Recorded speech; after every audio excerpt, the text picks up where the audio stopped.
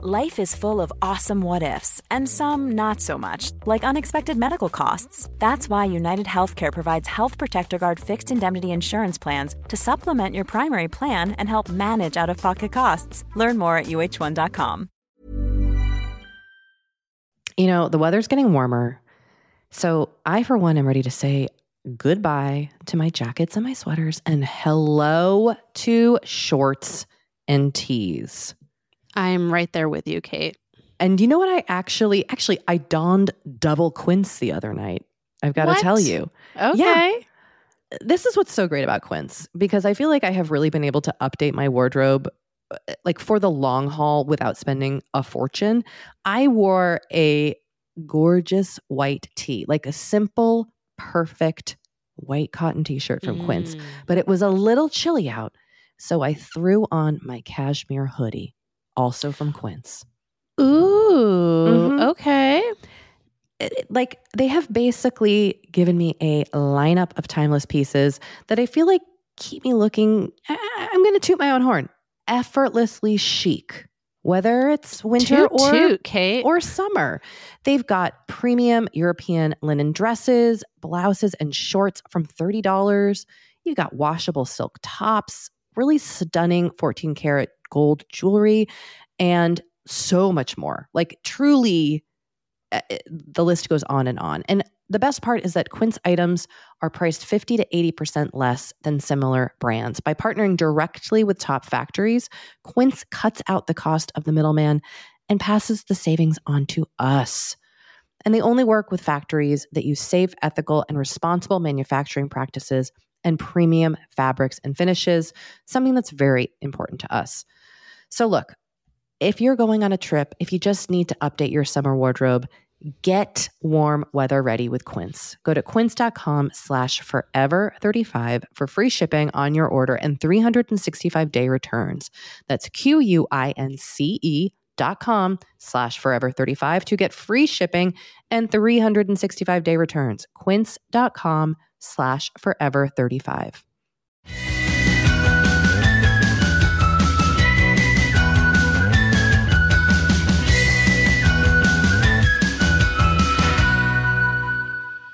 Hey everyone, welcome to Forever 35, a podcast about the things we do to take care of ourselves. I am Doree Shafrir. I'm Kate Spencer. And we're not experts. We're just two buds who like to talk about serums.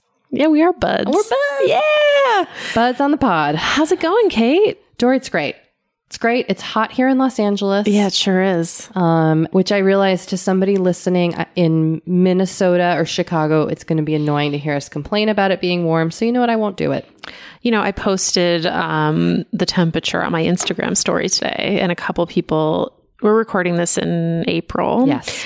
A couple people in the Midwest responded and said it snowed today. Yeah. And I was like, ooh. We're complaining about it being 91. I wasn't complaining. I was more just like, wait, it's 91 already? I know. What the fuck?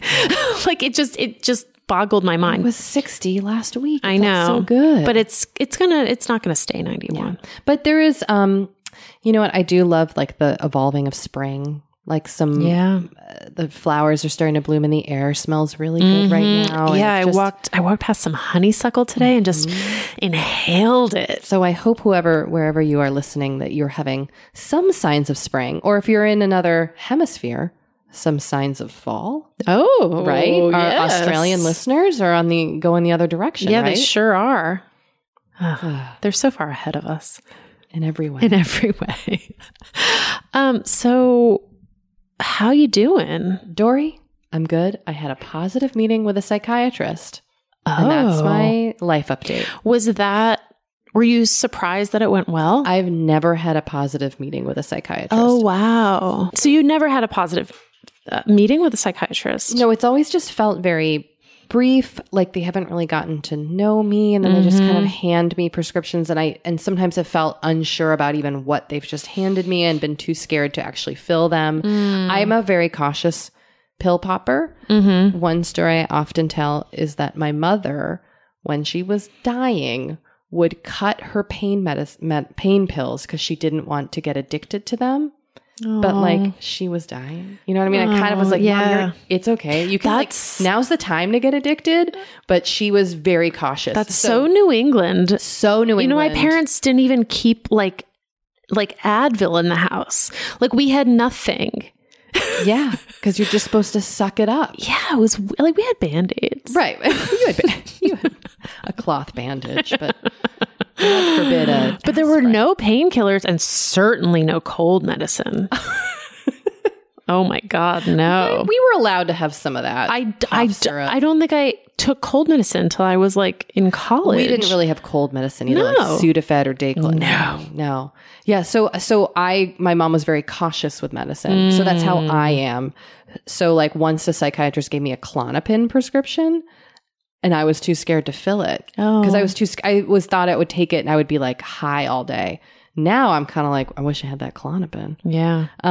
But anyway, this psychiatrist was really thoughtful and asked me a lot of questions. And I felt like I could have kind of a back and forth conversation with her as opposed to just kind of someone telling me what to do. And I could ask questions and it was very comfortable. I love that. And so I feel good about that.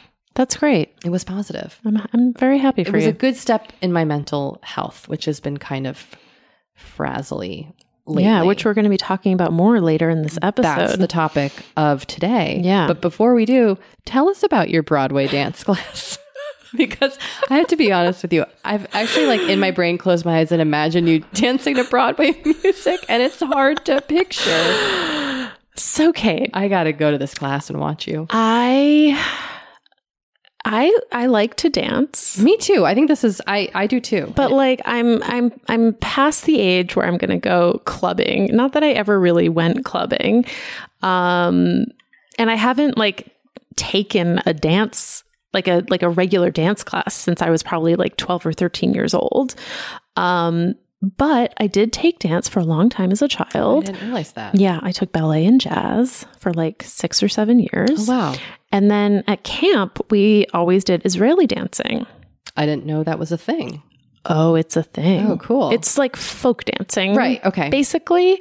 But to like nationalistic songs in Hebrew. That sounds fun. It's really fun. And you learn some dancing. And I'd been talking with some friends recently about how we wanted to try a dance class here in LA.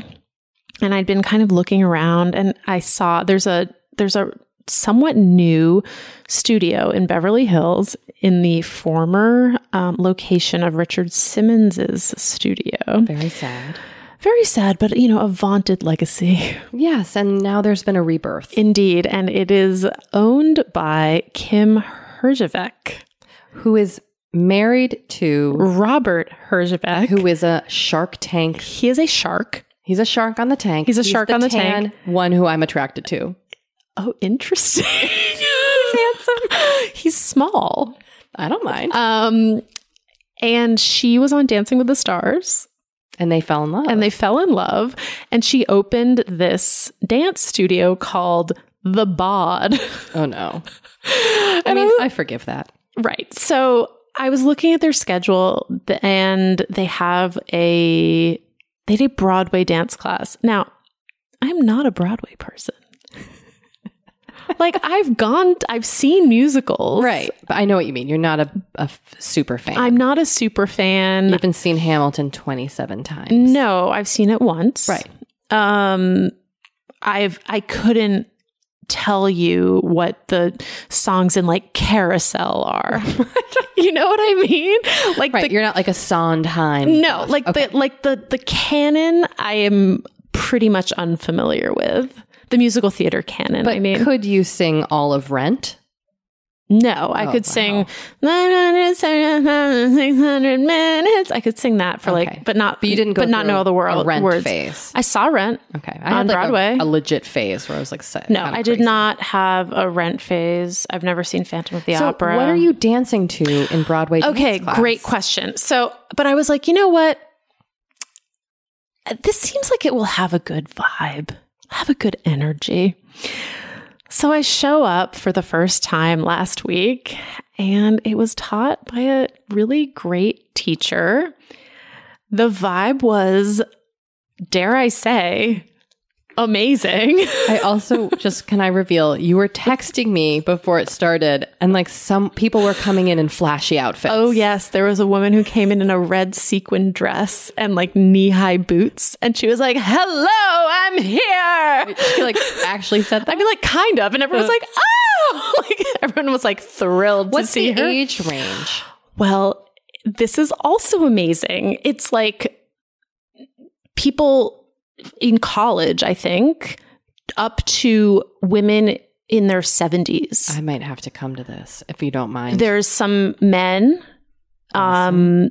They're like it is age-wise, it is the most diverse most diverse workout class I've been to in Los Angeles. And some of these people, you can tell, were like actual dancers at one point. Yeah. So he played a song from Newsies. Oh, you loved it. Loved it. And are you doing like jazzy Broadway dance moves? It's like Broadway dance moves. So there's like a whole warm up with like some Broadway dance moves. I mean, the first class I was a little behind, I think.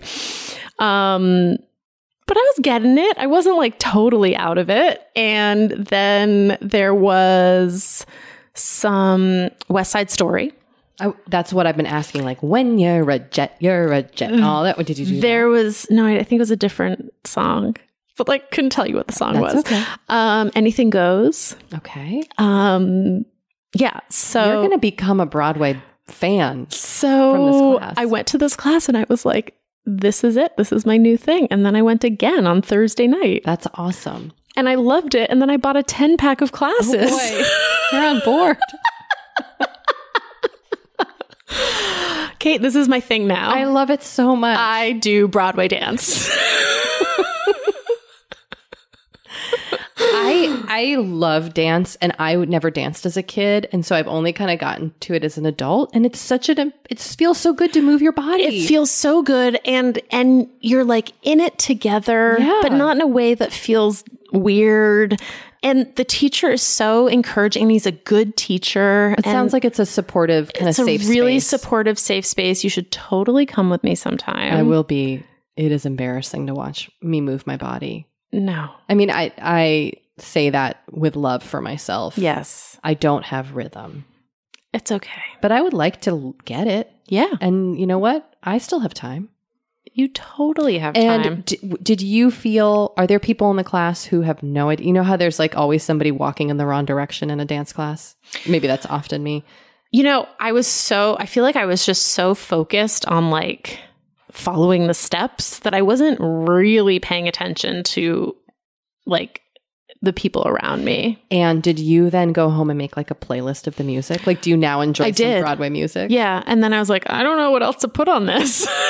So there's only like 5 songs on it. I saw you like Instagrammed a photo of Newsies. Of Newsies. Yeah. Yeah, because he played that song from Newsies. Well, you know, my husband is a big musical theater. Oh, I know. Fan and creator. Yes. So he could make you a playlist. I would love a playlist. Yeah, he could hook you up. And so could our friend Danielle. Yep. Danielle could really. Yeah. Yeah. Yeah. Maybe we need to have a musical theater episode of this class. Oh, you could just dance in the corner the whole time. Oh, that would be delightful. I think that's so great, Dory. I also feel like it's as your friend, I'm just going to observe, it's different than what you normally, like it's a different way for you to express yourself and get out energetically. And that must feel really good. It feels great. So we'll see how this goes. I mean, again, I've only been to 2 classes, but I feel really good about it. And I'm so annoyed with ClassPass right now. I've never done ClassPass. They are like kings of the bait and switch. Ugh. They like started really cheap and then they just keep increasing the price and in a way that just feels yucky. And so I'm like, you know what? I'm just going to buy classes from the BOD. Yeah, go to the BOD. Yeah.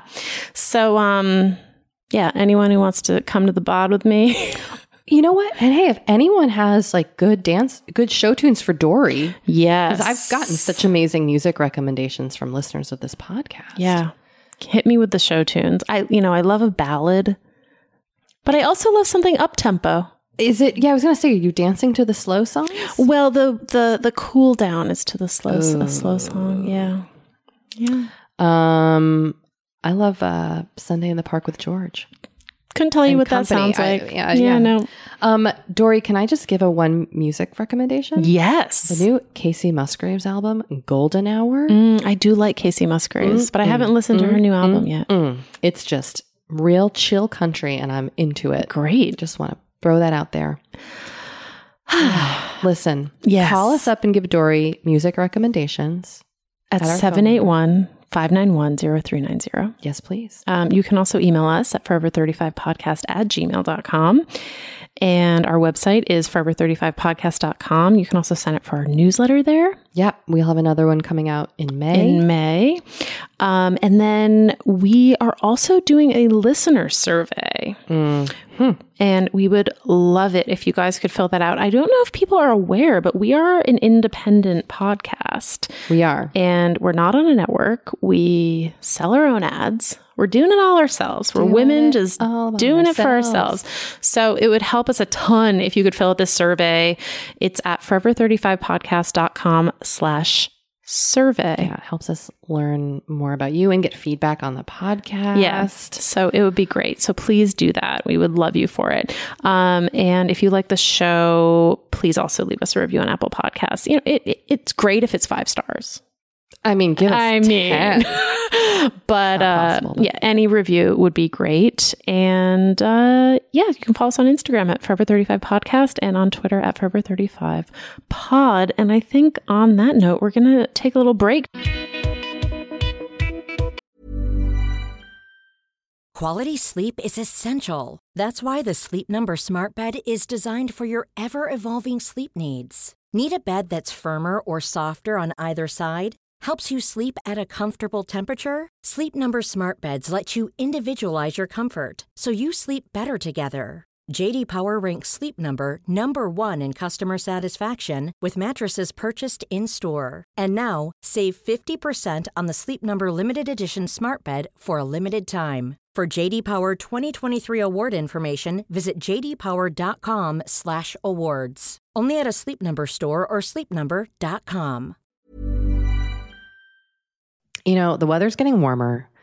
So I, for one, am ready to say goodbye to my jackets and my sweaters and hello to shorts and tees.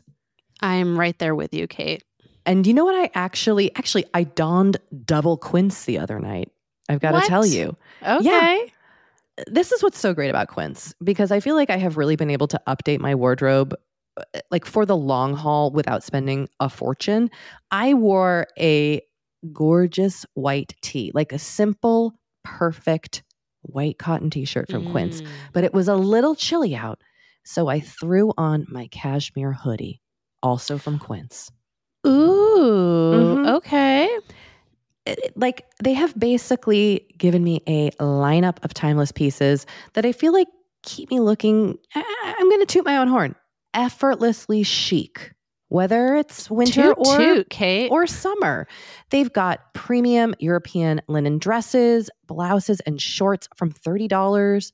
You got washable silk tops, really stunning 14 karat gold jewelry, and so much more. Like truly, the list goes on and on. And the best part is that Quince items are priced 50 to 80% less than similar brands. By partnering directly with top factories, Quince cuts out the cost of the middleman and passes the savings on to us.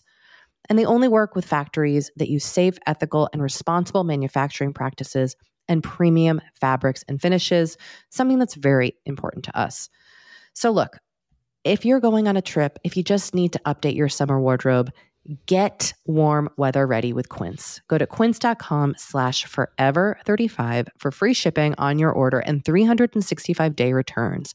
That's QUINCE.com/forever35 to get free shipping and 365-day returns. Quince.com/forever35. You know, Dory, we talk to a lot of really fantastic, intelligent people on this podcast. But I don't know, maybe you're like us and you want to go even deeper. I'd love to go deeper. We like to go deep, and that's not only possible with today's sponsor, but also easy to accomplish on Masterclass. Every year, I get really into the classes offered and the instructors offering them. Like, I'm all over the place with the things that I like on Masterclass, but this year I am very interested in the class Redefining Feminism, which is 14 lessons from Gloria Steinem. Okay. Now, they dissect issues women face in the US and ways we can play a role in the feminist movement in our everyday lives. Look, I majored in women and gender studies in college, so this is right up my alley. But even if you didn't, even if you're like, this is the first time I'm hearing those words. I would argue, especially if you didn't. Yes. Get into it with Masterclass, because this is the year you can really learn from the best to become your best with Masterclass. Go from just talking about improving to actually doing the things you've been wanting to do with Masterclass. And it doesn't have to be redefining feminism with Gloria Steinem. It can be gardening in your own garden or your yard or patio. It can be learning to cook Indian food or designing a space that you love. Masterclass offers over 180 world-class instructors. So whether you want to master like negotiation with Chris Voss, or think like a boss with Martha Stewart, or maybe capture your vision through photography with Petra Collins, Masterclass has you covered. With Masterclass, you get unlimited access to intimate one-on-one classes with the world's best. And right now, our listeners will get an additional 15% off an annual membership at masterclass.com/F35. Get 15% off right now at masterclass.com/F35. That's masterclass.com/F35. Kate, I feel like we are like barreling into summer. It's happening so fast. It is. And I feel like also with summer just come more social events. There's weddings, there's nights out, it's vacations. I mean, like all the things happening in summer. And what I love is that Honeylove has just the right thing for all those events. Feel comfortable and confident this summer with Honeylove's best-selling Super Power Short. The Super Power Short smooths, shapes, and lifts, giving you a flawless silhouette under any outfit with targeted compression technology that distinguishes between areas where you want more support and areas you need less compression. It's designed to work with your body, not against it. Speaking of working with your bod, the crossover bra, which I'm wearing as we speak. I wear that thing every day. I do too. It's my favorite Honeylove piece. Let me just tell you why. Yeah, get into it. Okay, do you want to tell me why? No, I was just going to say, like, I don't even need to wear it to events. I wear it, like, the event is every day of my life. Yes, that's such a good way of putting it. The bra gives all the support of traditional bras without using any underwires. And just like sidebar, I have put on some of my old underwire bras lately and been like, oh God, like get this off of me. No, thank once you. Once you start wearing Honeylove, you're just like, no, not going back. You see how it could be. Yes. Also, like summer sweat under those underwires is like, ugh, the worst. Now you don't have to worry about it. Get the support you need with the comfort you deserve and treat yourself to the best bras and shapewear on the market. Save 20% off at honeylove.com/forever. Use our exclusive link to get 20% off honeylove.com/forever. After you purchase, they'll ask you where you heard about them, and please support our show and tell them we sent you. The summer vibes are just getting started, so shape your life with Honeylove.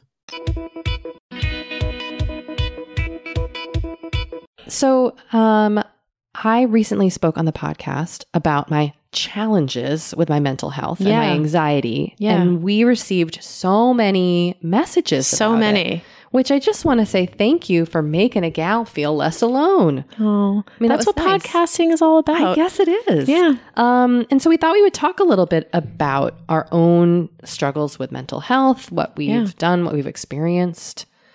And the truth is, Dory and I don't have any. See you guys next week. Oh, as we laugh. Kate, you. I know. So I don't know about you, but in hindsight, for me, anxiety and obsessive compulsive behavior are the things that I deal with and I now am able to see since I was a kid. And it wasn't until I was a bit older that I actually like sought help. My mom kind of was like, let's figure this out. But it still it didn't get solved. I mean, I don't know if you ever solve it. That's the wrong word. But it's taken a very long time and is a work in progress. I don't feel like I have anything figured out. But I definitely have some practices. But that's my kind of history with my mental stuff. Yeah. Yeah. And the anxiety for me, as I think, and the compulsive or the obsessive behavior and thoughts go hand in hand. And it feels, I think I mentioned this, like chronic. Like, so I'll have a flare up almost. Like some days I have it, or some weeks and months I have it really under control. And then certain circumstances trigger things, or something's, I'm stressed, or there's something going on, and it is really bad. So it comes and goes, and it can kind of be misleading for me, where I think I'm like, oh, I've solved it. And then I'm like, oh no, it was just sleeping. And now the beast hath risen. Also risen. The beast hath risen. So that's me. So I struggled with depression as an adolescent, and I would say through most of college, and also developed like what I think was now in retrospect, I think like pretty bad body dysmorphia. And I think my skin picking is also related to that. Yes. Kind of obsessing about one body part or one aspect of my appearance, and like really fixating on it, and just kind of, body dysmorphia just means that you have a completely, your perception of yourself is just completely out of line with reality.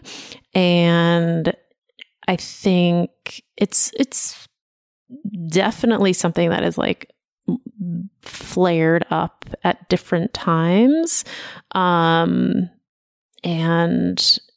it's like, but I think it's like it's a lifelong struggle, I think. And also, as I've talked about on the podcast before, I've had night terrors for like 15 years.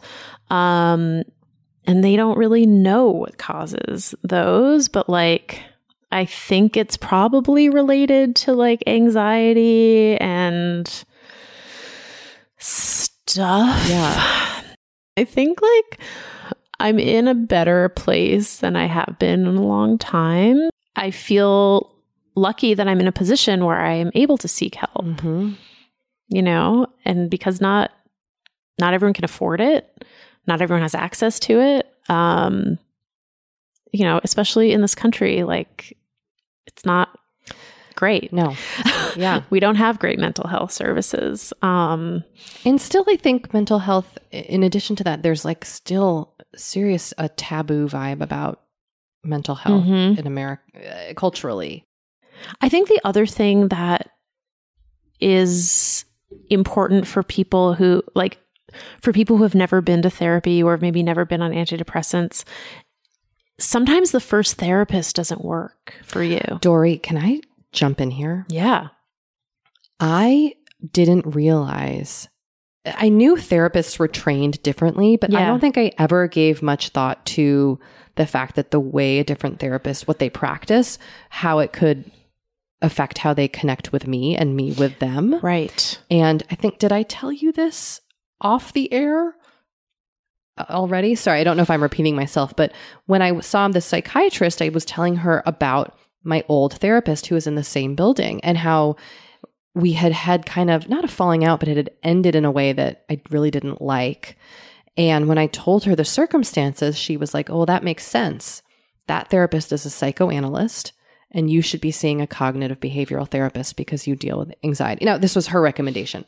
I'm not saying that if you, you shouldn't see a psychoanalyst if you have therapy, but she was just kind of saying like that makes sense. It might not, you might not have worked well together. And that I never dawned on me. Right. And so I think like you have to find a therapist, like you have to find a romantic partner. You have to date around. Yep. And you have to break up with the ones that don't work. I also once had a therapist fall asleep on me in a session. What? Yeah. Oh my God. Yeah, it was bad. And then I still, because I am so afraid of confrontation, I still kept going to them. Oh my God. Yeah. She fell asleep. That's crazy. And then she like startled and was like, oh, I'm sorry, I just fell asleep there for a minute. And I was like, okay. Oh my God. Yeah. Yeah. So like, yeah, you sometimes, and I think, especially if you're depressed or, you know, or if it's taking you a long time to seek help and then your first experience is not a great one, it's really easy to just give up. Totally. And to you, I would say, don't give up. And a lot of people ask us how to find a therapist. I think referrals are great, but also I know a lot of people who have found really good therapists just by going to Psychology Today's website. Oh, because you can like search for therapists who specialize in whatever you're dealing with. So whether it's anxiety or let's say like codependency or depression or bipolar disorder, whatever, like you can find someone who specializes in that and just kind of read about them. And they have like a little bio on there. And I think most therapists will do a phone call with you before you actually go to them to, you know, and spend money. And there's actually, I think, a lot you can tell from a phone call, and spend 15 minutes on the phone with them. And if you hang up the phone and you're like, then don't go to them. Like, doesn't matter. They won't take it personally. No, they won't. And also, if you have insurance, finding a therapist who's on your insurance is very helpful financially. A lot of insurance will cover out of network, but it's not as great. But there's also organizations that can provide therapy on a sliding scale. Yeah, which is what I did for all of my. That's how I found an amazing therapist in New York City. So I do think it can be accessible. It's just it requires some research to find an affordable solution sometimes. I think there's also, I have not personally looked into this, but I think there are, if you live in like a university town that has a graduate program in therapy or social work, there will often be graduate students who have to see patients as part of their education. So that could also be something to look into. And it's either free or very low cost to see those people. So what are some, and this might not apply to you actually, because you're dealing with stuff that's different than what I'm dealing with. I've made a lot of lifestyle changes to help manage my anxiety. So a self-care routine that does contribute to making it better. Have you done something similar? Well, I just find that it helps me to be active physically. But I'm not as focused on working out as I used to be. I'm actually like in the last, I think especially since starting IVF, like a big part of my self-care, both mental and physical health, has just been like being kind to my body. And so that means like not getting upset or mad at myself for missing a day or two of workouts. You know what I mean? Totally. And I've also, in the last couple of months, I've really gotten into this intuitive eating stuff. Oh, you got to teach me about intuitive eating. And it feels really good. And I'm not as obsessive about food and focused on what I'm eating, and I don't weigh myself anymore. And that's like, for someone who has historically been like had disordered eating issues, that kind of goes along with all of the body dysmorphia and et cetera, like that's big for me. Yeah, that's really freeing. Yeah. That's awesome. Yeah. So I feel good about that. Can you tell us about your Wellbutrin and therapy? Yes. So I've been on Wellbutrin for a while, like over a decade. Oh, that's awesome. So what you're saying is it's worked for you. It has worked for me. this whole idea that, we should be resilient and, not be on meds and just be tough and figure it out. Like, I'm over that. Yeah, I'm with you. Well, figuring it out is sometimes realizing that medication will help you. Yes. I mean, I certainly have come back to that again and again. Yes. Where I was on Lexapro a couple years ago, and I went off and I just went back on a new SSRI because there's this realization that like, I can't do this on my own because I listed here like all the life changes I've made, which am I perfect at sticking to them? No, but I've definitely, I've quit coffee for the most part. I still sneak it now and then, but like I changed. Caffeine was really increasing my anxiety. That was a big problem for me in college when I was drinking like soda at every meal. And I went to the school doctor, and the first thing this man said was like, do you have consumed caffeine? He's like, that will make your anxiety worse. And it's true for me, especially, it just triggers my anxiety. I exercise, I have a better diet. Yeah. I practice meditation. I practice yoga. I've been in therapy, and I've also,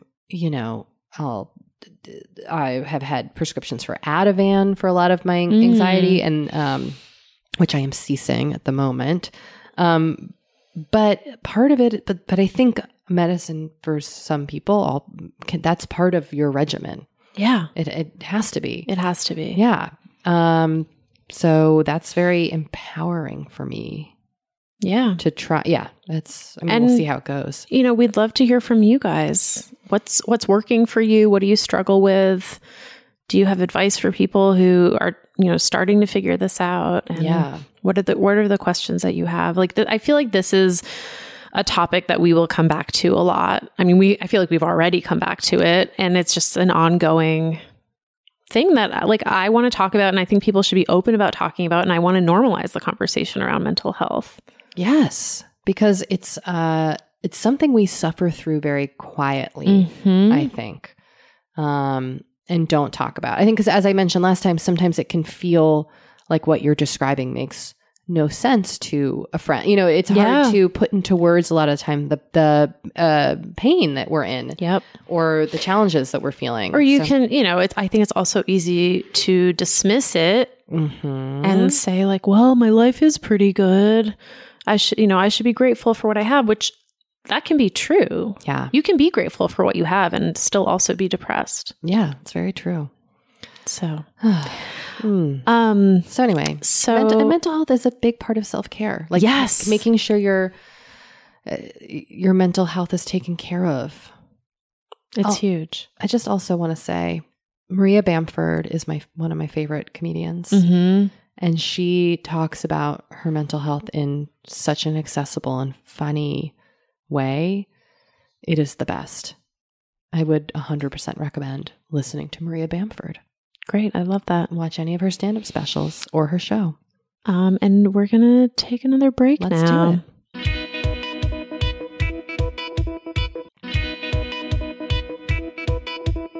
And now here's our guest, Amy Spalding.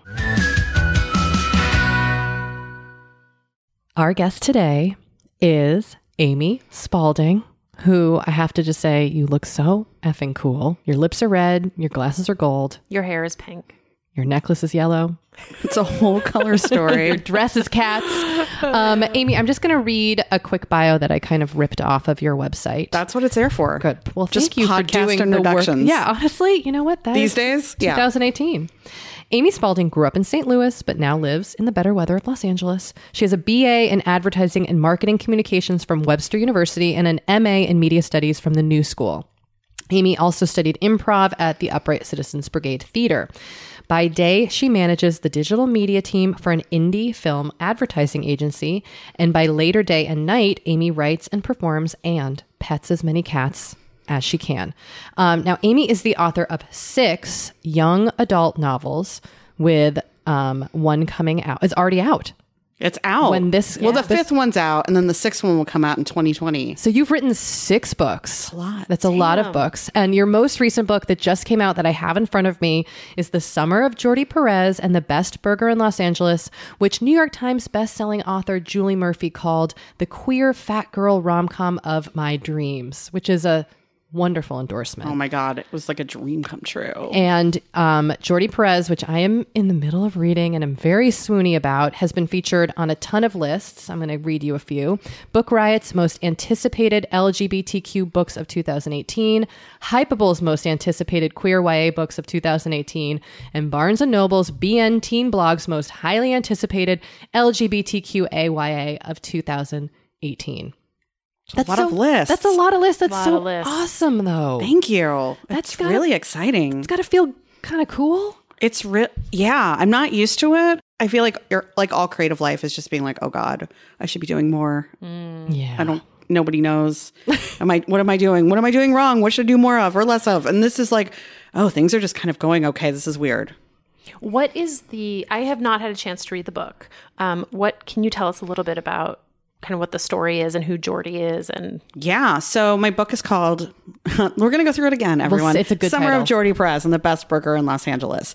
And it's a romantic comedy about a 17-year-old girl named Abby who's super into fashion. She runs a plus size blog. She dreams of getting into the industry, as soon as she's done with high school and college.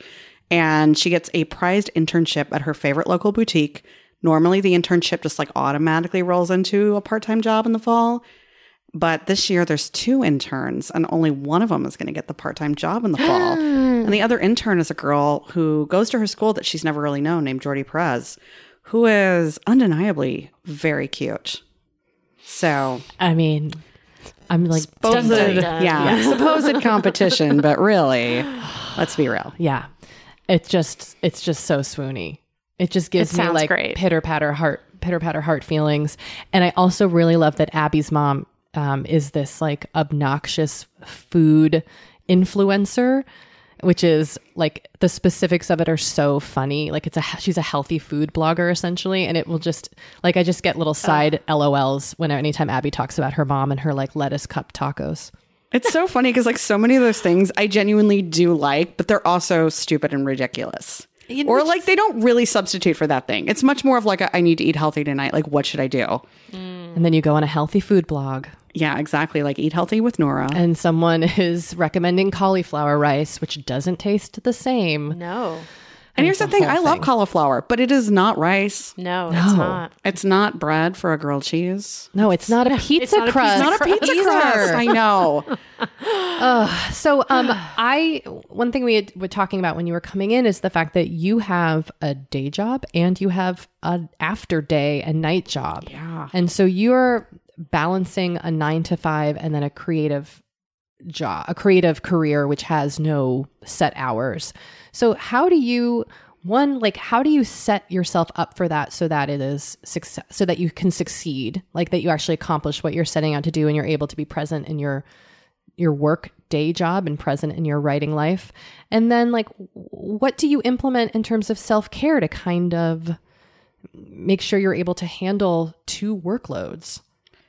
Well, it's hard because sometimes it's really easy because for a lot, as you know, writing is one of those things that, you get a book deal and it's for 2 years away and you wait 6 months for notes and you're kind of like, I'm good. I get to count myself as a writer, but I don't have to do anything right now. And so then if my day job is very busy, it kind of doesn't matter because as long as I like show up on social media and like respond to things and be nice or grateful if people are, nice enough to tweet nice things at me, etc., it's fine. I can juggle that. It's not that much, but you can't always control when things come in. And when I started really trying to become a writer for serious, I was an assistant. It was a mindless job. You don't have that many real responsibilities. It was much easier. And of course, you don't make much money as an assistant. So I kept like, okay, well, I need to like get further in my day job to make more money because, I'm not making money from writing yet. And so I found myself, by the time I got published, I was like the senior manager of a department. And I'm like, oh, this is not really what when I imagined doing this, I was going to do like assistant stuff and then have a writing career and it's going to work out. And then it has. But it gets harder for sure because I can't always put something down. And so I think it's just trying to be present for whatever thing is in front of me. I work in film marketing, so we just got through Academy season. And so like there were just plenty of days of that where I'm like, I can't think about my book right now, even though it's like coming out in 3 months. Yeah. I need to win some Academy Awards. And did you? I did. I mean, not personally. Right. But the films that you I worked on, there were Academy Awards. So And how do the people at your job and your boss feel about you? Like, is there ever that feeling of like, oh, she's going to focus too much on her writing career and not on work at her job? I have to say previous employers, yes. And I didn't even have a book deal. They're just like, you have an agent, you're going to try to leave. One of my jobs, they were like, oh, you're trying to edit a book at lunch. You don't care about this job. I'm like, what? It's my lunch.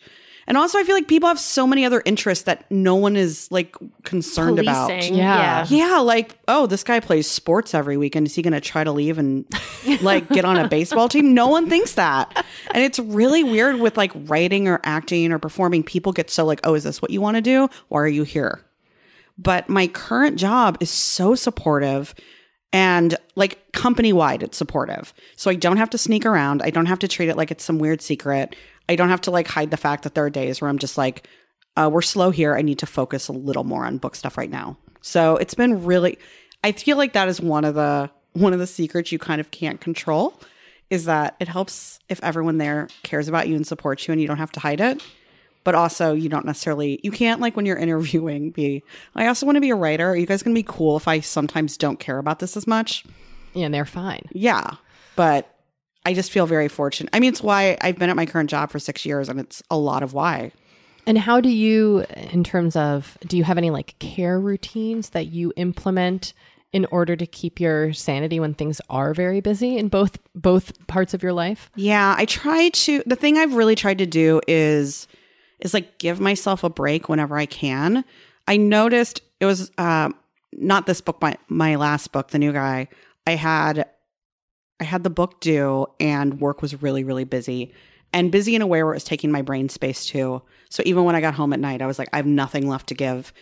And I kept thinking like, I'm never going to make this deadline. And I was putting guilt on myself every day and just feeling like, oh, I'm not good at this anymore. How can I keep going? And then like my day job let up and it was like everything came back. I remember I sat down at a coffee shop on a Saturday and just like pounded out, like thousands and thousands of words. I was like, oh, it's all there. And I stressed over this and made myself feel terrible for nothing because it all worked out and I still made my deadline. So my thing is really to try to stay focused on what's in front of me. And as long as like I'm not at the end of a deadline yet, to like beating myself up is not helping. So I try to sort of be like kind to myself and like look at the reality. And then I like on the flip side, sometimes I have to be like it's so easy to be like, I had a busy day. I should be really kind to myself and just watch Grey's Anatomy again and have some snacks and then go to bed early. That's a great night for me. So I think I also have to like be kind enough to be like, hey, no, you have to get something done. This is actually due. It doesn't matter. So it's sort of like, I don't know. I feel like I'm always looking for the happy medium between, like self-care and wallowing. Like I don't want to, or just like being lazy. So yeah, I'm in a deep rewatching of Sex and the City. Oh, that sucks me in. So if I can't even like watch 5 minutes of the pilot, or it's that I'm on every one. Yeah, I just finished season 1 in like a week. Their episodes are 20 minutes, so you just kind of crank them out. Oh, and yeah. they're so good. They're so good. And I've never watched Grey's, which I feel like is a bad move. I should watch it. It's 15 years worth of show though, right? And I mean, you can quit at so many different points where there's so many like parts where it starts to go worse. And so you could be like, this is it for me and stop. Or like me, you can be like, no, I'm in it till the end. I don't care who joins that I don't care about. Like there's so many characters that I'm like, I have no interest in you at all. I'm like repelled by you being on screen, but I'm not giving up on the show. I'm just in it till Shonda says goodbye. I feel like Shonda's never going to say goodbye. I know. Why would she? I don't know. I also feel like Grey's, if someone hasn't written a Grey's Anatomy as self-care essay, it must exist, right? I feel like that so many people rely on that show specifically as kind of like a relief. Well, the funny thing is too, like I did, like at one point I quit because there was such a stupid plot line that I was like, I can't. And then when it showed up on Netflix like a while back, I was like, oh, that's still on. I wonder what would happen if I watched it now. And what happened was I like did not leave my couch. I was just like, give me the next one. So like rewatching it, I was like, oh, there's a lot of good things about it actually that I'd sort of like dismissed just because it's like so like female point of view. It's so diverse. It's so like ambition is a good trait. It doesn't have to be separate from like love or sex or motherhood or anything, which I'm like, oh, why is this revolutionary still? This is so sad. Yeah. That's okay. I'm on board. I'm basically always just like, everyone watch Grey's because on one hand it's great and on the other it's real stupid, and we need to talk about both sides of that all the time. Love that. I am wondering what advice would you give someone who is a creative person but can't support themselves with their creative endeavors, wants a day job, doesn't know where to start? What would you tell them? I would tell them, first of all, like, don't think you are some kind of failure for needing a day job. I feel like that's what I hear so often are people like, oh, I have to do this because, you know, if I was a better writer, there's so many good writers who cannot support themselves. Yeah.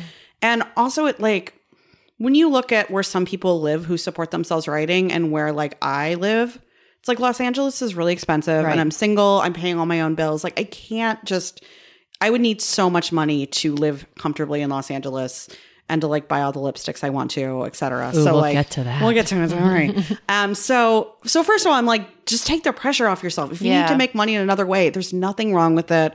I was on a panel at Festival of Books the other year, and someone's like, when did you guys quit your jobs and become real writers? And I was like, oh, this is my 4th book. Do you think I'm a real writer? And everyone in the audience was like, yeah. I'm like, I still have a day job and I probably never can quit it because I have a lot of student loan debt. And everyone was like, oh, I'm like, that shouldn't be a revelation, but I'm happy for people to realize that it's more common. Yes. Or a lot of the people who are full-time writers, it's because they might live somewhere much more reasonable, or, you know, they might be married to someone who has the income to let them do it. And so there's nothing wrong with any of those paths. So first of all, take the pressure off yourself. And I would say for me, it's good to have a day job that's not strictly creative. Like there are creative aspects to it, but it's a lot of math. It's a lot of just negotiation, a lot of Excel spreadsheets. And so I feel like I get to save that little part of myself. And so when I get home and it's time to write, I still have like creative juice to burn and not just, well, I thought of all these strategies for my office and now I can't think of characters. Right. So I like the balance. Can I ask a question about the book? Yeah. Because I think body positivity has come up a lot on our podcast, especially as it's something that feel like I'm personally trying to figure out how to be more accepting of myself and like not encourage negative speak about myself and everything. And one thing I love about Abby, the main character in this book, is that she feels there's kind of a nice body positive message, but it's not self-serious. It's very matter of fact. Was that your intention? Did you go in and work that in? I'm curious about creating the character and her point of view on herself, and also dealing with other people in the world who are not coming from the same place as her. Yeah, I knew I really wanted to write about a fat character and have her be the lead and have it not be like an issue. I definitely didn't want her to lose weight or in some way be like, well, I have to change myself to be lovable. Because it's not realistic. I have so many friends who are fat who are like super accomplished or, you know, married to really attractive people and like have kids and like careers. And like when I look at myself, I'm like, I have 2 successful careers. And yet, like, if you watched like a romantic comedy, to be like, well, that fat woman's getting nowhere until she like loses weight and then they'll take her seriously at the office. It's like not how my life has been. So I really wanted to write a book that I felt was like actually accurate in that if you have confidence and you're good at what you do, like people will still like you and support you. And it's not like an in spite of. But at the end of the day, it's still really weird because like most of my friends are thin.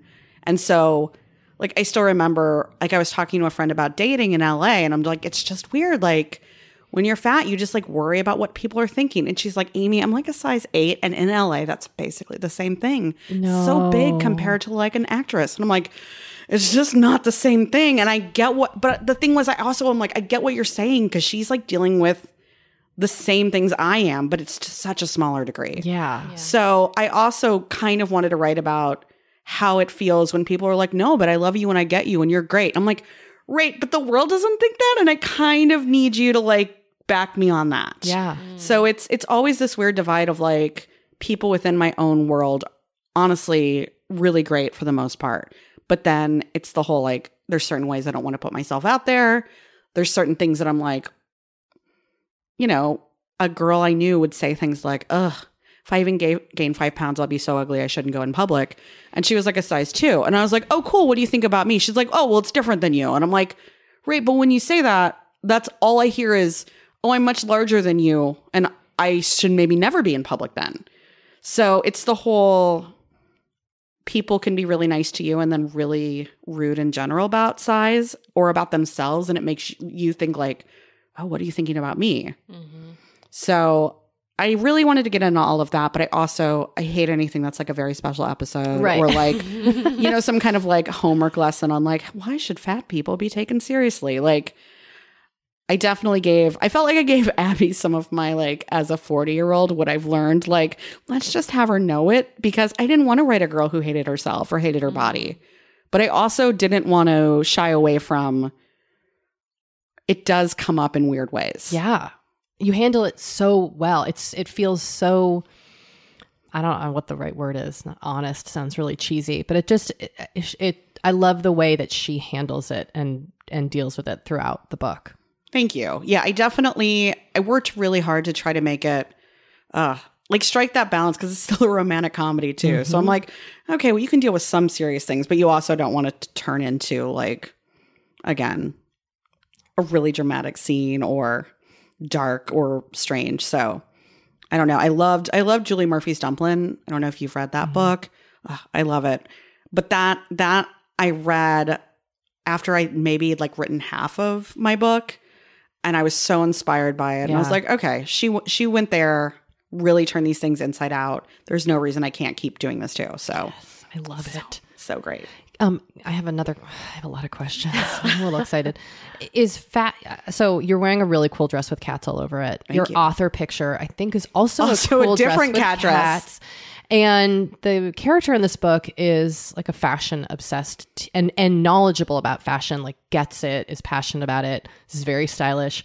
Is fashion a form of self-care? Can it be? Like if for you as someone who like your hair, like for me, I feel like kind of a wallflower. Like for me, fashion makes me feel comfortable hiding, but is it, and that's self-care for me? I don't know if that makes any sense. Oh, gotta go to the therapist. But for you, and is your love of fashion part of self-care for you? I absolutely think it is. For a long time, plus size clothes were so hard to find that were cute. It was like Lane Bryant, and that was kind of it. And I was like, 20, 21, was not wanting to shop at Lane Bryant, but it was like my option. And then suddenly there were like better stores and cuter stores and the internet. And I could dress like how I actually wanted to. And I think I sort of had, you worry that you shouldn't take up too much space or be really loud. And I don't know, at a certain point, I was like, well, no, but I just want to like look the way I want to look. And so, yeah, it is absolutely self-care for me. And I definitely see it as sort of like a fuck you to beauty standards too, like traditional beauty standards. The whole idea of like, the right way to dress if you wear plus sizes is like everything should be minimizing and dark. And, like they literally make those dresses that are like black at the edges. So you like can't tell where your body, do you know what I mean? Like it's like a color block where like the sides are like a darker color. So you like disappear. Right. Or it's like the stripes will be slimming. And there's something about like, oh no, I don't really care. I just like this dress. I'm the size I am. It's fine. I don't know. I feel really powerful about that. Also because, I don't think like cats on dresses are ever going to be like on trend in a certain way. What if though? So oh my God. Part I just had a visceral reaction of like, but oh no, that's my thing. What if it was popular? That's like my 1990s teenager coming out still of like, I'm sorry if it's not on the alternative station. I don't listen to it. Like, ridiculous. But yeah, there's something fun about being like, this is not for anyone else. This is just for me. And also like I showed up at this party at West Hollywood last year forgetting that like I hardly ever go like west of Fairfax. And everyone was like wearing like a black bodycon dress and looked amazing. And I was like, oh, I was wearing like a pale blue dress that had kittens on it. I'm like, what? Why did I do this? Like, I'm so bad at like knowing how to be I worry. I'm like, oh, I'm the wrong kind of woman. I don't know how to do it.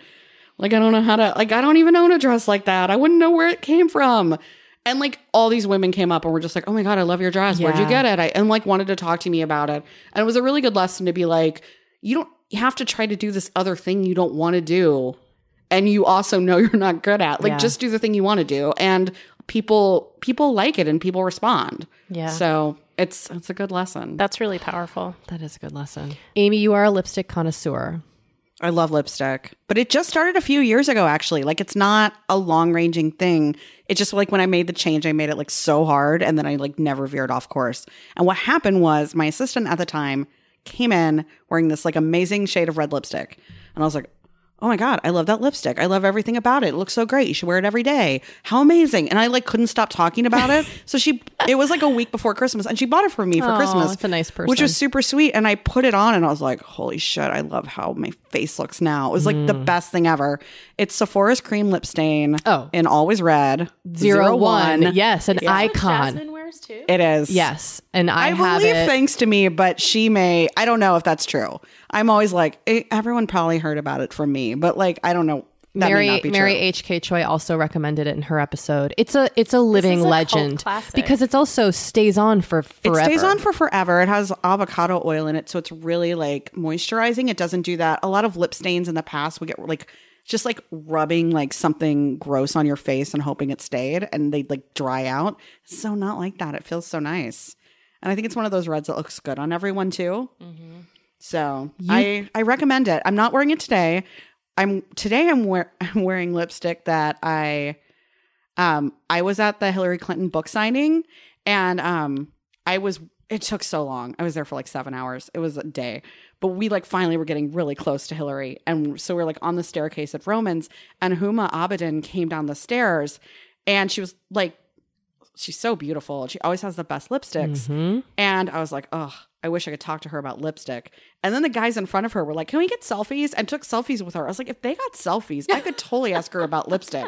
And so I was like, I'm sorry, can I ask you a question? And I'm sure she was like, oh, it's going to be about Anthony Weiner. But it wasn't. It was just me saying she has great lipsticks. And what was she wearing?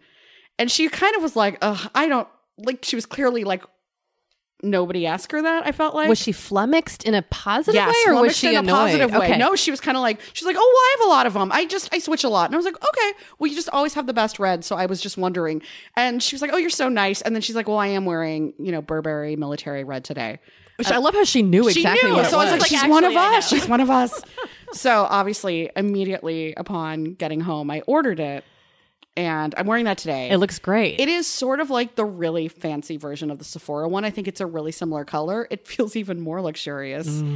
It like when I put it on, I was like, yeah, this feels expensive. It's really good. Do you remember how much it cost? I think it was around like $35 or $40, which it's not insane, but it's a bit much. Yeah. I had an experience with a Tom Ford lipstick. Oh.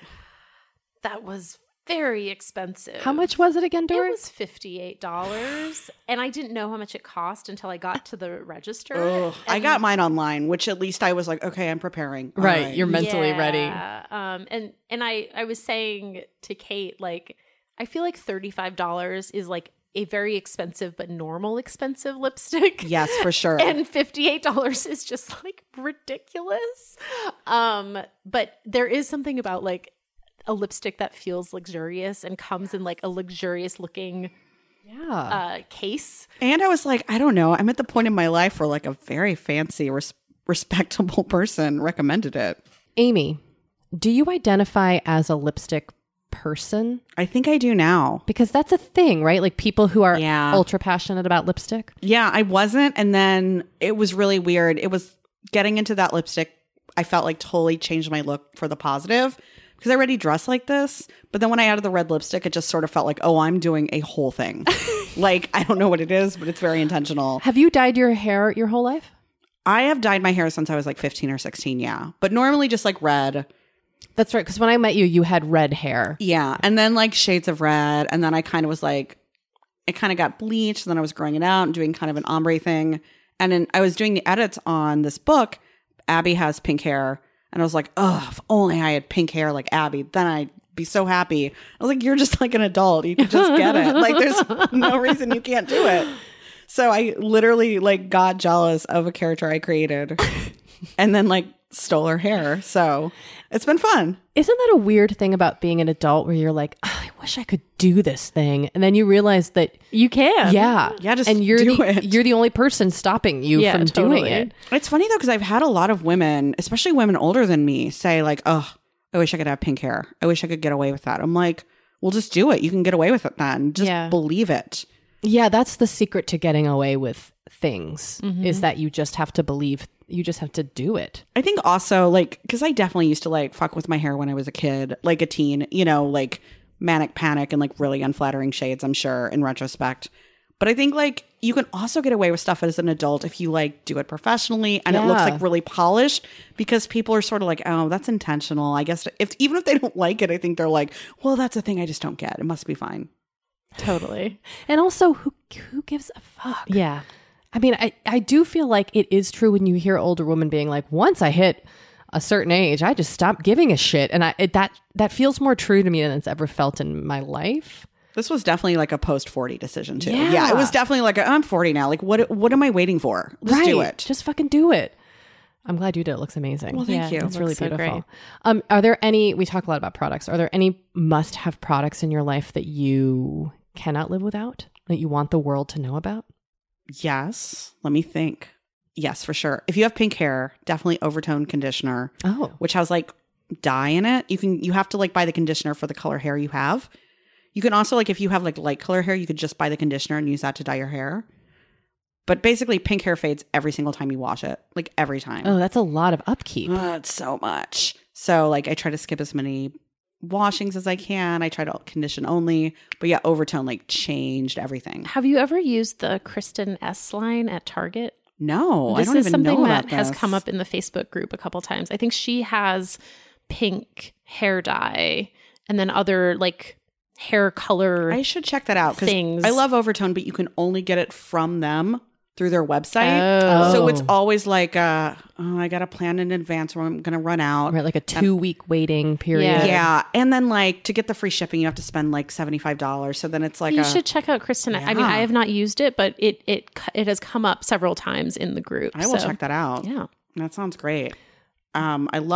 I've been getting into the Korean skincare line, COSRX. I'm sure people have been talking about that. They're very reasonable. Their their face sunscreen, which is like their aloe soothing, whatever. Yes. Yes. I think Dory So has great. that. Yeah, I do. I really like it. Yeah. It's because it's 50 SPF, which I feel like you never can get for your face, which I think is weird because like why are they like your body needs more? Your face, which has very sensitive skin and is out every day, needs less. It's like that makes no sense. No. Yeah. Do you put sunscreen on your hands? I don't. I probably should. We don't either. I don't Yeah. know. I should do so much when more I than I do. remember. It's hard to remember to do all the things you're supposed to do. It's It is. really true. And I'm not a morning person and I have a day job, which means like I'm like, ugh, how like little can I get away with? in But this, like, also I hour. need to put on a full face of makeup because that's what I believe in. So Oh, wait. Tell us about that. You do a full face every I day? do. I don't know. I just think it's because I have I'm always like, no, my whole look is smoke and mirrors. Like nothing. Because people are like, you have great skin. I was like, no, I just buy a lot of products and just like pile them on until I trick people. How long does it take in the morning to do a full face of makeup, and what are your like must-haves? I start with an essence, like a COSRX essence. And then I put the sunscreen on top of that. And then I do like a matte moisturizer from Origins, Ooh. which was a Nicole Cliff Twitter recommendation. Oh, she's got good racks. She does. And it was definitely worth it because it's sort of, I have really oily skin. So it kind of like calms down the real shininess from the sunscreen. And then I use, I do like eye primer and concealer. I'm going to switch powders though, because I just found out MAC isn't cruelty free. So I don't know. I don't know where I'm going on that. We'll find out. That's a really hard, I think Bare Minerals is cruelty free. That's good to know. I heard about a local brand that sounds really good too. So I'm gonna get some samples and try some stuff out and see where I land. I have so much of the MAC one left. I like bought it fairly recently, so I'm like, I paid for it. I'm gonna use it up. Yeah, we have recently come to this conclusion that if you're deciding to switch to cruelty free products or whatever, like just use up what you have. Don't waste it. I want to keep enough that I can like actually look at how it looks in the package to like compare to other ones when I'm shopping. But yeah, I'm not going to like throw out like a $35 compact. I'm not wealthy. Yeah. I mean, we can open this up to listener recommendations. Yes, I'd absolutely love to hear that. Yeah. Cruelty-free powder for Amy, comparable to her MAC one. Yeah. I'm very pale and oily. So oily. Those are my problems. Well, I guess pale is not a problem. Oily is a thing I deal with. And I use. So you need something mattifying. I need something mattifying, but also like, I don't want to look like I'm wearing a full face of makeup. So it also needs to be like really light and breathable. You don't. Your skin just looks like beautiful. That's why I laugh when people are like, you have good skin. I'm like, nope, just a lot of products. Strategically used. Yeah. I don't know. I've got my morning routine down to like 10, 15 minutes for my face. It goes pretty quickly because I get like everything out on the counter in like an order and I put it away as I use it. Just again, because I hate getting up early. So I'd rather work faster in a weird manner than like get up 5 minutes earlier. Oh, I love how we all have our systems. I know. I do too. And when I don't put lipstick on until I get to work usually because I end up just like somehow getting it like on the car door when I open it and like on my sleeves. Like, I don't know. I find it in the weirdest places in my car when I like get ready before. It's just dabbled all around. I just find like red streaks all over my house, all over the inside of my car. Like I took an Instagram at work the other day, something on my desk, and I know there's just like a red streak next to it. I'm like, great. Lipstick is hard. It gets on your hands. Yeah, it gets a little everywhere. Awkward. And when you use lip stain, it's like literally the whole point of it is has staying power. Yeah. So you're painting the town red, literally. Literally. Well, Amy, thank you so much for coming on the podcast. Thank you for having me. Where can people find you? I'm all over social media. I'm hard to avoid. It's just so funny when people are like, oh, I tried to track you down for this. I was like, no, you didn't. You just didn't try because I'm like always on. On Twitter, I am the Ames, TheAmes. On Instagram, for some reason, I'm that Ames, which is very similar but different. It's all right. And then my website's theamyspalding.com. But really, the book's going to be in bookstores all over, hopefully, on Amazon, on barnesandnoble.com, on IndieBound. And we'll link to it on our website. And we'll link to it. Yeah. Thank you. Yeah. Thanks, Amy. Thanks so much for having me. Thank you, Amy. We have been delving more and more into the topic of our skin as we get older and how we treat it and how we love it. Because look, as I'm learning in my mid-40s, as you get older, you deal with new things when it comes to your skin. Not that they're bad, they're just new. You know what I mean? Like I am now just discovering crepiness, Dory. Okay. Which is I know. visible on my neck and chest. Luckily, it's a thing. Luckily, OneSkin, our sponsor today, knows all about things like crepiness. And I'm not overly concerned with aesthetics, but I do just want to keep my skin healthy as I age. Totally. I love their topical supplements. They really help your skin feel, I don't want to say younger, but just vibrant, refreshed. They combine tissue engineering, data analysis, and cutting-edge longevity science to literally create the world's most effective product to help with skin aging. I am particularly fond of their face topical supplement. It's essentially a moisturizer, but it has their proprietary OS01 peptide to really help with all the parts of our skin that are exposed to environmental damage. You can use it on your face, your hands, your neck. I know here where we live in Los Angeles, our hands, we're driving, that sun is coming at us at all times. OneSkin believes the purpose of skincare is not just to improve how we look, but to optimize our skin biology so that it is more resilient to the aging process. They really create next level skincare. OneSkin is the world's first skin longevity company. By focusing on the cellular aspects of aging, OneSkin keeps your skin looking and, more importantly, acting younger for longer. Get started today with 15% off using code OVER50 at oneskin.co. That's 15% off oneskin.co with code OVER50. After you purchase, they'll ask you where you heard about them, and please support our show and tell them we sent you.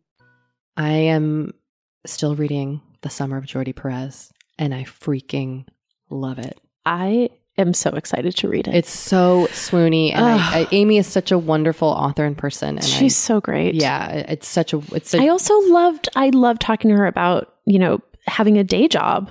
Yeah. And being an artist. And I just think like that's so powerful, everything she talked about. I know, man. So, she works hard. That's a lot to balance. She sure does.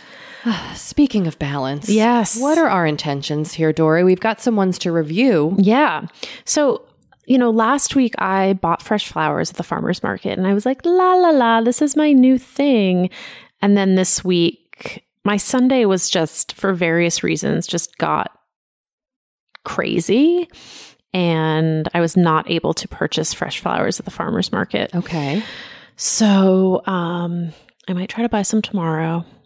Now, could you purchase them like at the drugstore? Like, I could. Are you feeling really strongly they must be farmer's market flowers? Well, I just, I think it's like I enjoy going to the farmer's market. Yeah, that's a self-care act in itself. It's a self-care act, but I've also learned that when I buy a lot of vegetables at the farmer's market, they tend to go uneaten. Mm-hmm. So buying flowers at the farmer's market is a really nice way to just go to the farmer's market, spend, as I said, $10. Support a local business. And I get fresh flowers on my desk for a week. And you don't have to eat them. And I don't have to eat them.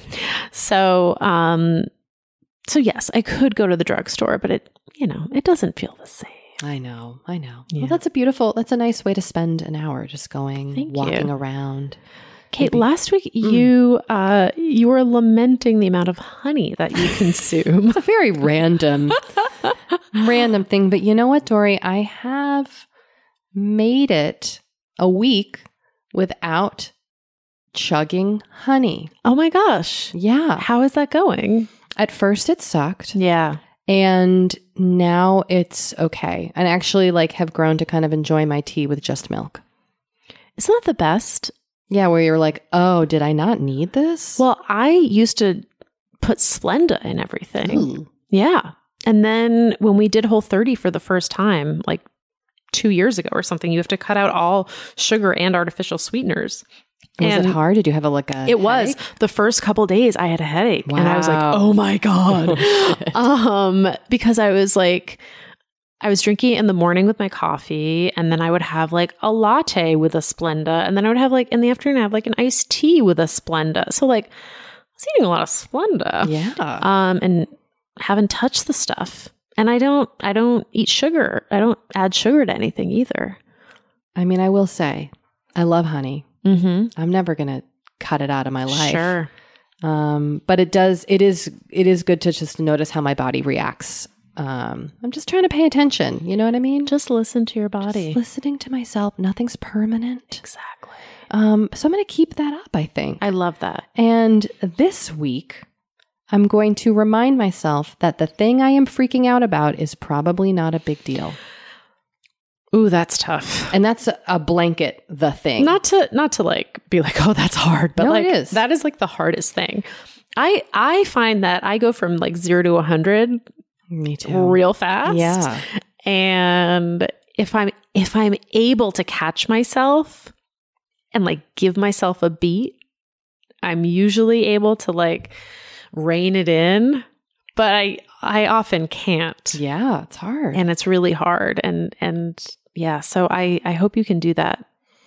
We'll see how it goes. Yeah, but that's I love that Once intention. I'm faced with the thing, right? am I going to remember that it's not a big deal? Yes, and that's the thing. I never remember in the moment. No. Yeah, Then it's after, really hard. No, it's so hard. And I find it It's in all walks of my life. It's when my kids do something. It's if I'm nervous about something, or if I think I've hurt somebody's, I've done something hurtful. Yep. Yeah. I mean, it's easy to spiral. oh God, it's just a free ride. Yep. Yeah. So, Dory, this week you are. I am putting my phone away during time with my husband. Oh, shit. Yep. That's tough. Time with your husband, like if you guys are just sitting on the couch, or like if you're actively like on a date? Kind of both. Okay. He would often kind of like be like, you're always on your phone. But I in my head, I was like, everyone's always on their phone. Like, Right. whatevs. And then I realized that it actually like really bothered him. Yeah.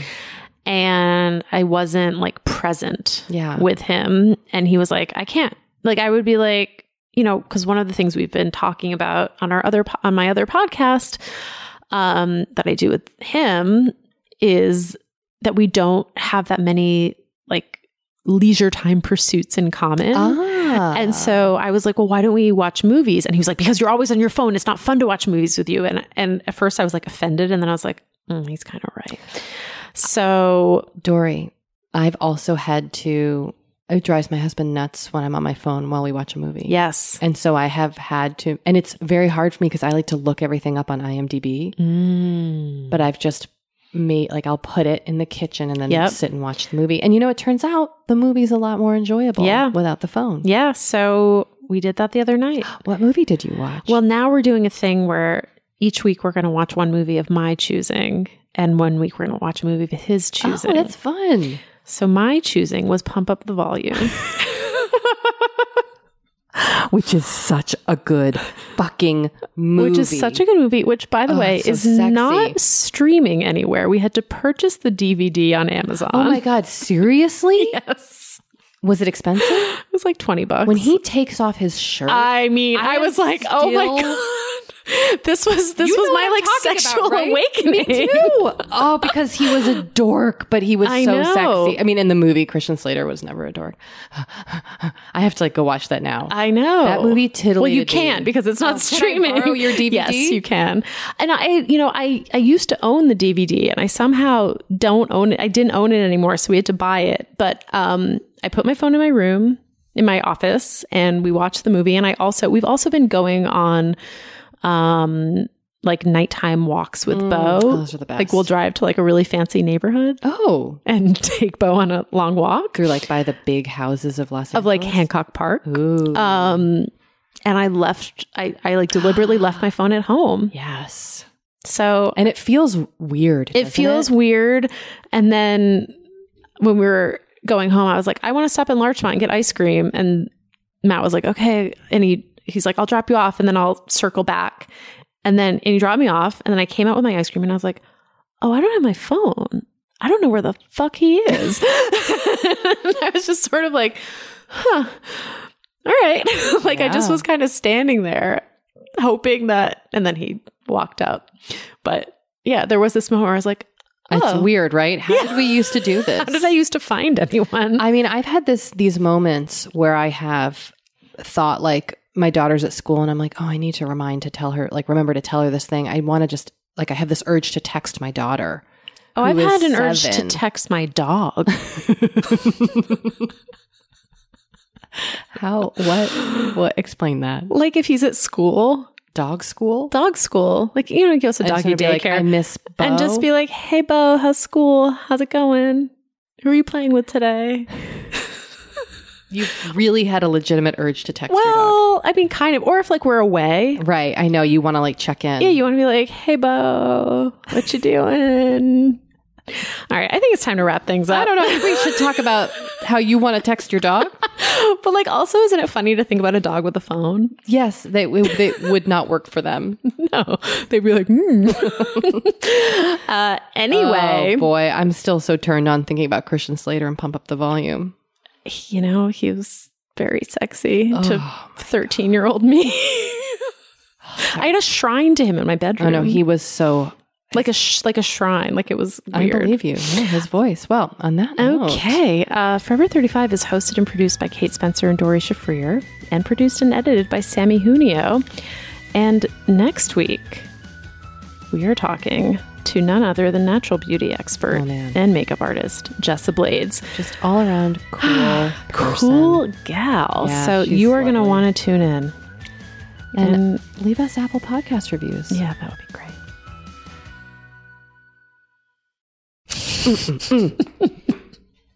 Sorry. Second wind has arrived. Now I'm hyper. Woo! Oh boy.